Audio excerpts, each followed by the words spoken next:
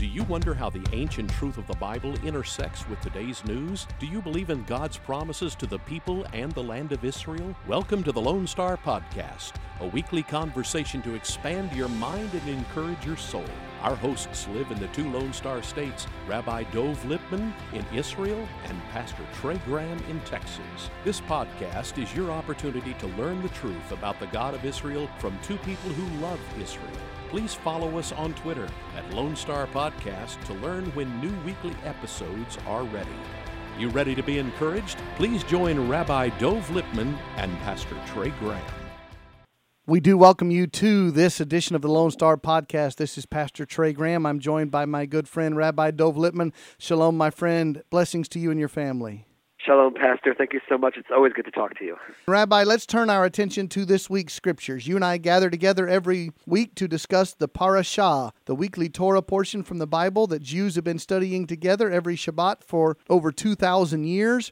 This week's Torah portion picked up, of course, from last week, when we began talking about the plagues in Egypt, when God led Moses and his brother Aaron to go to the Pharaoh, the ruler of Egypt, and demand that the slaves who were the Israelites in Egypt be released from captivity. The Pharaoh said no, as we read in the early chapters of Exodus. The Pharaoh hardened his heart. He was rebellious. He was stubborn against the Lord. And so what happened is the Lord promised that there will be consequences for your disobedience. There will be consequences for your refusal to listen to the one true God. And what did the Lord do? As Pharaoh was refusing to obey, the Lord sent plagues. And we went over the first 7 of the plagues in the chapters that we discussed last week. The next 3 plagues, numbers 8, 9, and 10 on the list, are in this week's portion. Again, the title for this week is Bo, B-O, as you will write it in English, and it means to come or to enter. And the 8, 9, and 10 plagues cover locusts, darkness, and the death of the firstborn. And so before we get into the specifics of them, Rabbi, last week we brought you some new information, you said, about how the plagues were specifically targeted to the false gods and goddesses of the Egyptians, and how the one true God, the God of Abraham, Isaac, and Jacob, demonstrated his sovereignty over all the false gods. Pick up the story at that point. We have the last 3 plagues, as you mentioned, and certainly the last one is the death of the firstborn, which actually reaches to Pharaoh himself. And all of this builds up to the Exodus. This is the Torah portion where the Exodus actually takes place, where Pharaoh calls Moses and says, just get out of here. And the people of Israel get to pick up and leave. And everything, every year we have the holiday of Passover. We have the Passover Seder where we sit and we tell this story. This is the moment when the people of Israel were essentially born, where we emerged from this slavery and this persecution, and we emerged as a proud nation recognizing God, even though we had failings while we were in Egypt. Many of them fell towards pagan worship. Here we embrace God, and we make our way out, and we have the entire portion here describes those last few plagues, and then the actual Exodus itself where the people leave, this incredible, incredible moment, which we view as much more than just a physical leaving from the land of Egypt, but it's a people who are spiritually freed from this polluted environment and freed to become spiritual and close to God, eventually bringing them in a few portions to Sinai itself. And it's also a portion where we see the people of Israel get their first laws of worship, and therefore understanding, as we've talked about in the past, Pastor, that freedom doesn't mean freedom to just go do whatever you want to do, but it's freedom to become who you're supposed to be. And that's a person who is worshiping God and lives a life based on the tenets that God has set forth in our faith. We said that this week's Torah portion covers Exodus chapters 10, 11, 12, and the beginning of 13. And as we said, the last 3 plagues, number 8 and number 9, occur in chapter 10. Locusts that take over the sky, and they begin to kill all the crops, all the plants, therefore all the food for the Egyptians. And that is a demonstration of God's authority over Nut, N-U-T, the sky goddess, and Osiris, the god of crops and fertility. And then plague number 9 is also in chapter 10, the darkness. The sky goes dark. Well, that's a refutation of the Egyptian false god with the title Re, R-E, which was the sun god. and another sun god named Horus, and Hathor, which is a sky goddess. And then we move to number 10, which is in Exodus chapter 11, as you mentioned, the death of the firstborn. And there were gods named Men, the god of reproduction, and Heket, the god who attended women at childbirth, Isis, the goddess who protected children. These were the false gods of the Egyptians. But not only that, the Egyptian people were taught, very much like the North Korean people are taught in our world today, that their leader was a god, and therefore the firstborn son of their leader is a god. So the destruction of these gods, including the firstborn child in the household of Pharaoh, was a demonstration that you will not see a new god who is a man with the title Pharaoh. You will be able to witness who the one true God is. And we want to get into the Passover story, of course, because it's the most important thing. But I do want you to comment, Rabbi, on the fact that even the Egyptian people began to respect Moses. And they began to see truth. When their false gods were defeated and the one true God of Abraham, Isaac, and Jacob were victorious, even the Egyptian people began to recognize this. And that was one of the goals, Pastor, of the plagues. Very often people misunderstand this. The goal was not punitive in the sense of a vengeful God who's out to just punish people. There is a positive dimension and goal, which is that even the Egyptians will recognize God. And this is a very important point. And by the way, according to our tradition, there are many Egyptians who actually joined the Jewish people during their exodus. But that's a whole other story. But just the notion of trying to wean the entire world off of pagan worship. This is a mission which all of us have.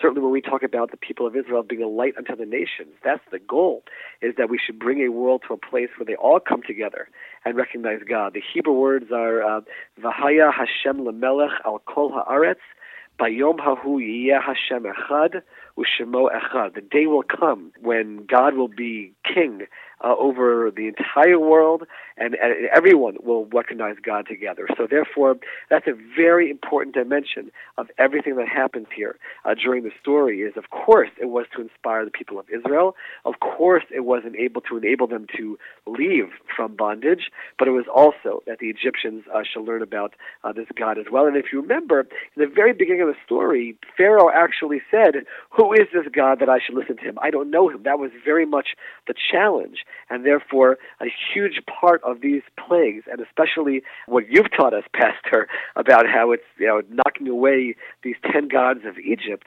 was to teach the Egyptians themselves about the one true God. And that reaches its climax in this portion as the Egyptians go to Pharaoh and say, "What are you doing? How are you doing this to us? It's clear to us." And Pharaoh still holds out, but the people themselves certainly recognized that one God, as was the stated goal of these plagues.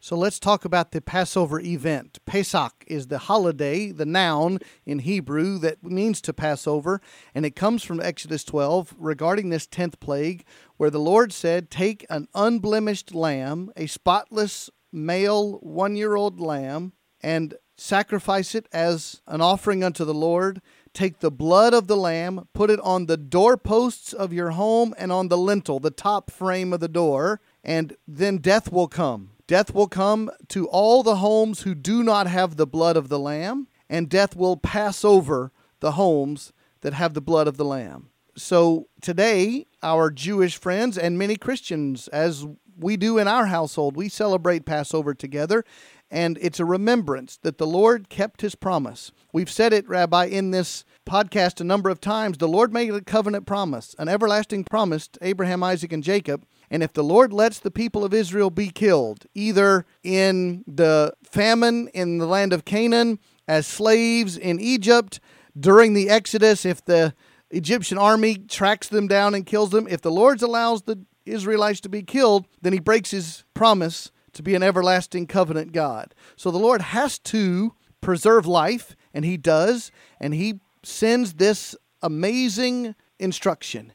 You need the blood of the lamb on your doorpost, and that will be the key to life. And Rabbi, our Christian listeners will understand, I believe, the connection to Jesus. We believe Jesus is Messiah. We believe that Jesus is God. And one of the titles given to Jesus is the Lamb of God. And we read verses like 1 Corinthians chapter 5, verse 7, that says, Christ, our Passover, has also been sacrificed. And so Christians make the connection between the blood of the Lamb in Passover and the blood of Jesus that was spilled on the cross.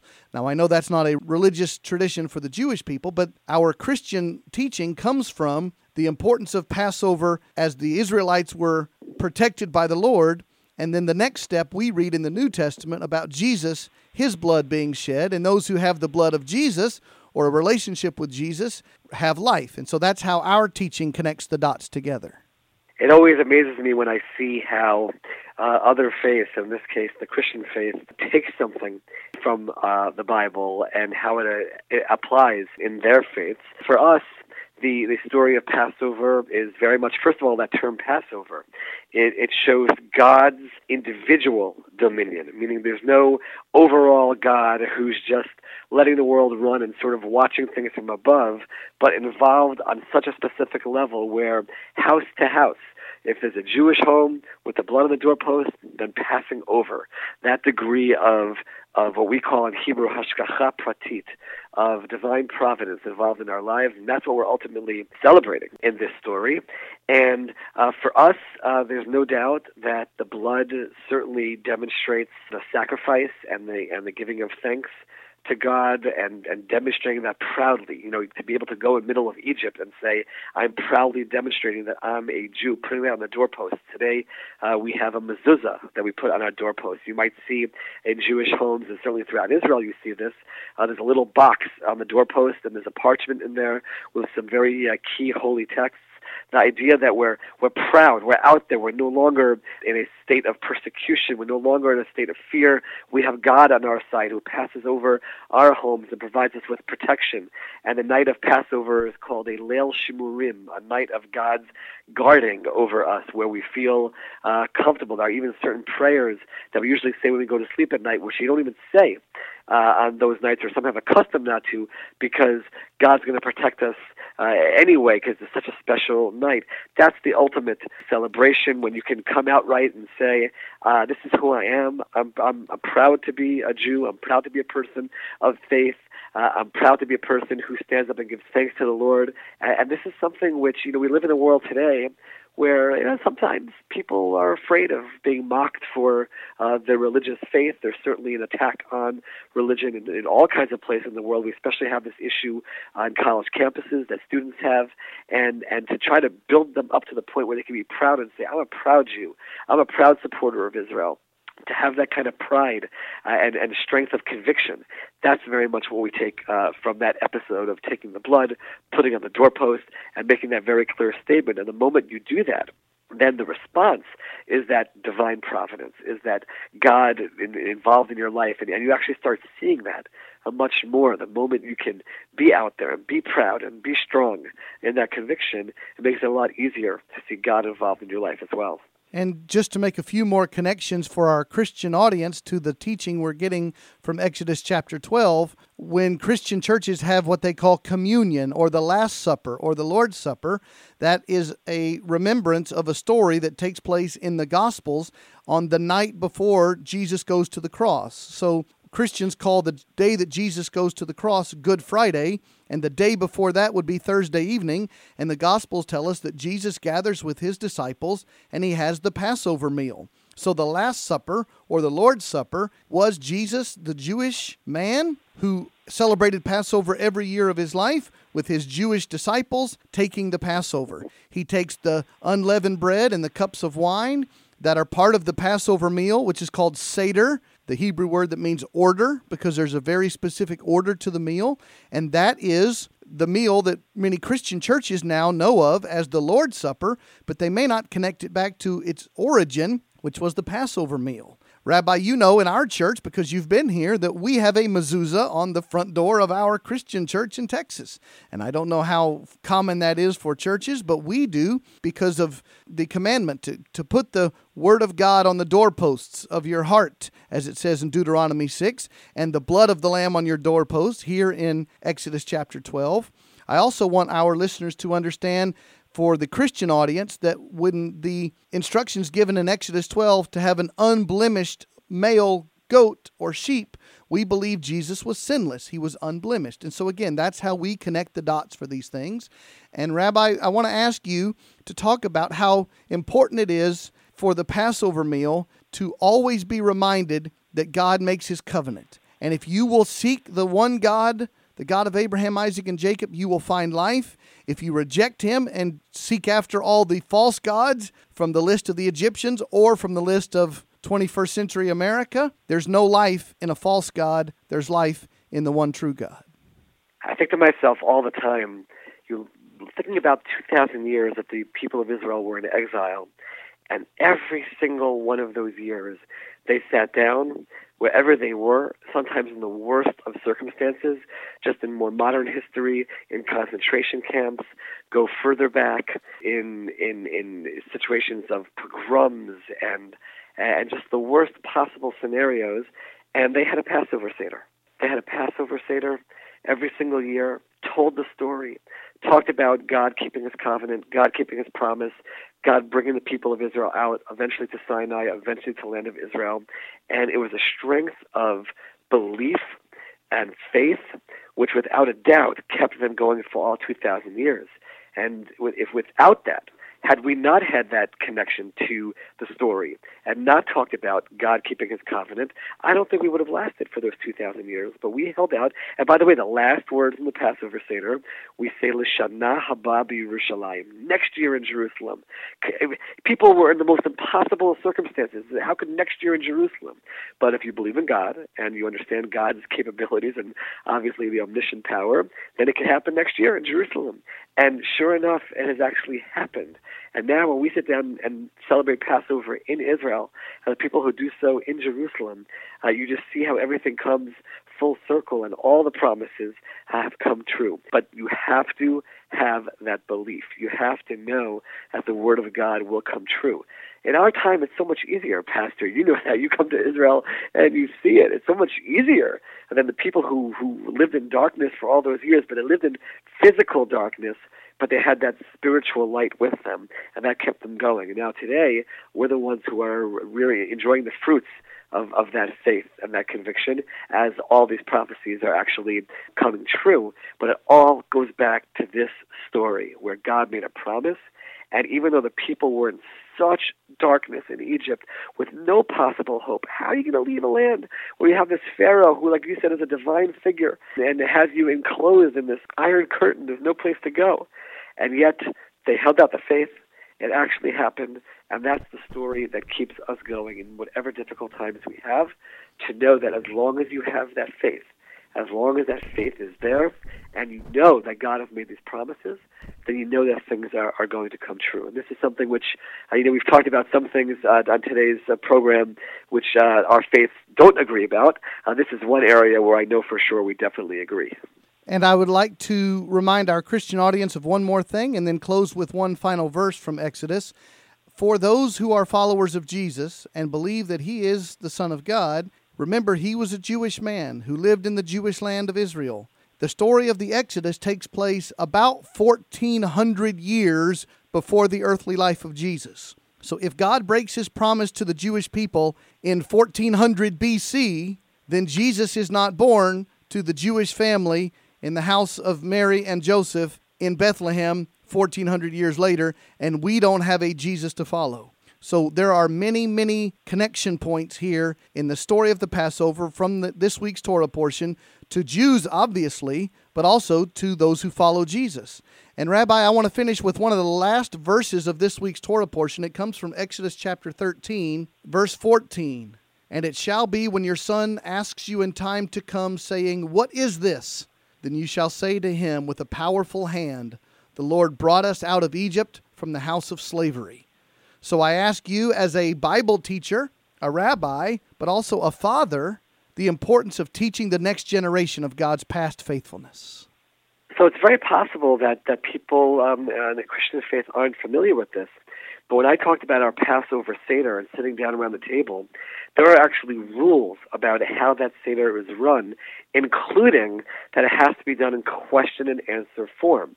The children ask questions, the parents give the answers. If there are no children there, somebody asks the questions. There has to be that dialogue. And this is the night where so many things are done. We have many rules and also customs that are related to engaging the children, and it's always viewed as the night to give over our traditions. It's the night where there really is this connection between parent and child, child to parent.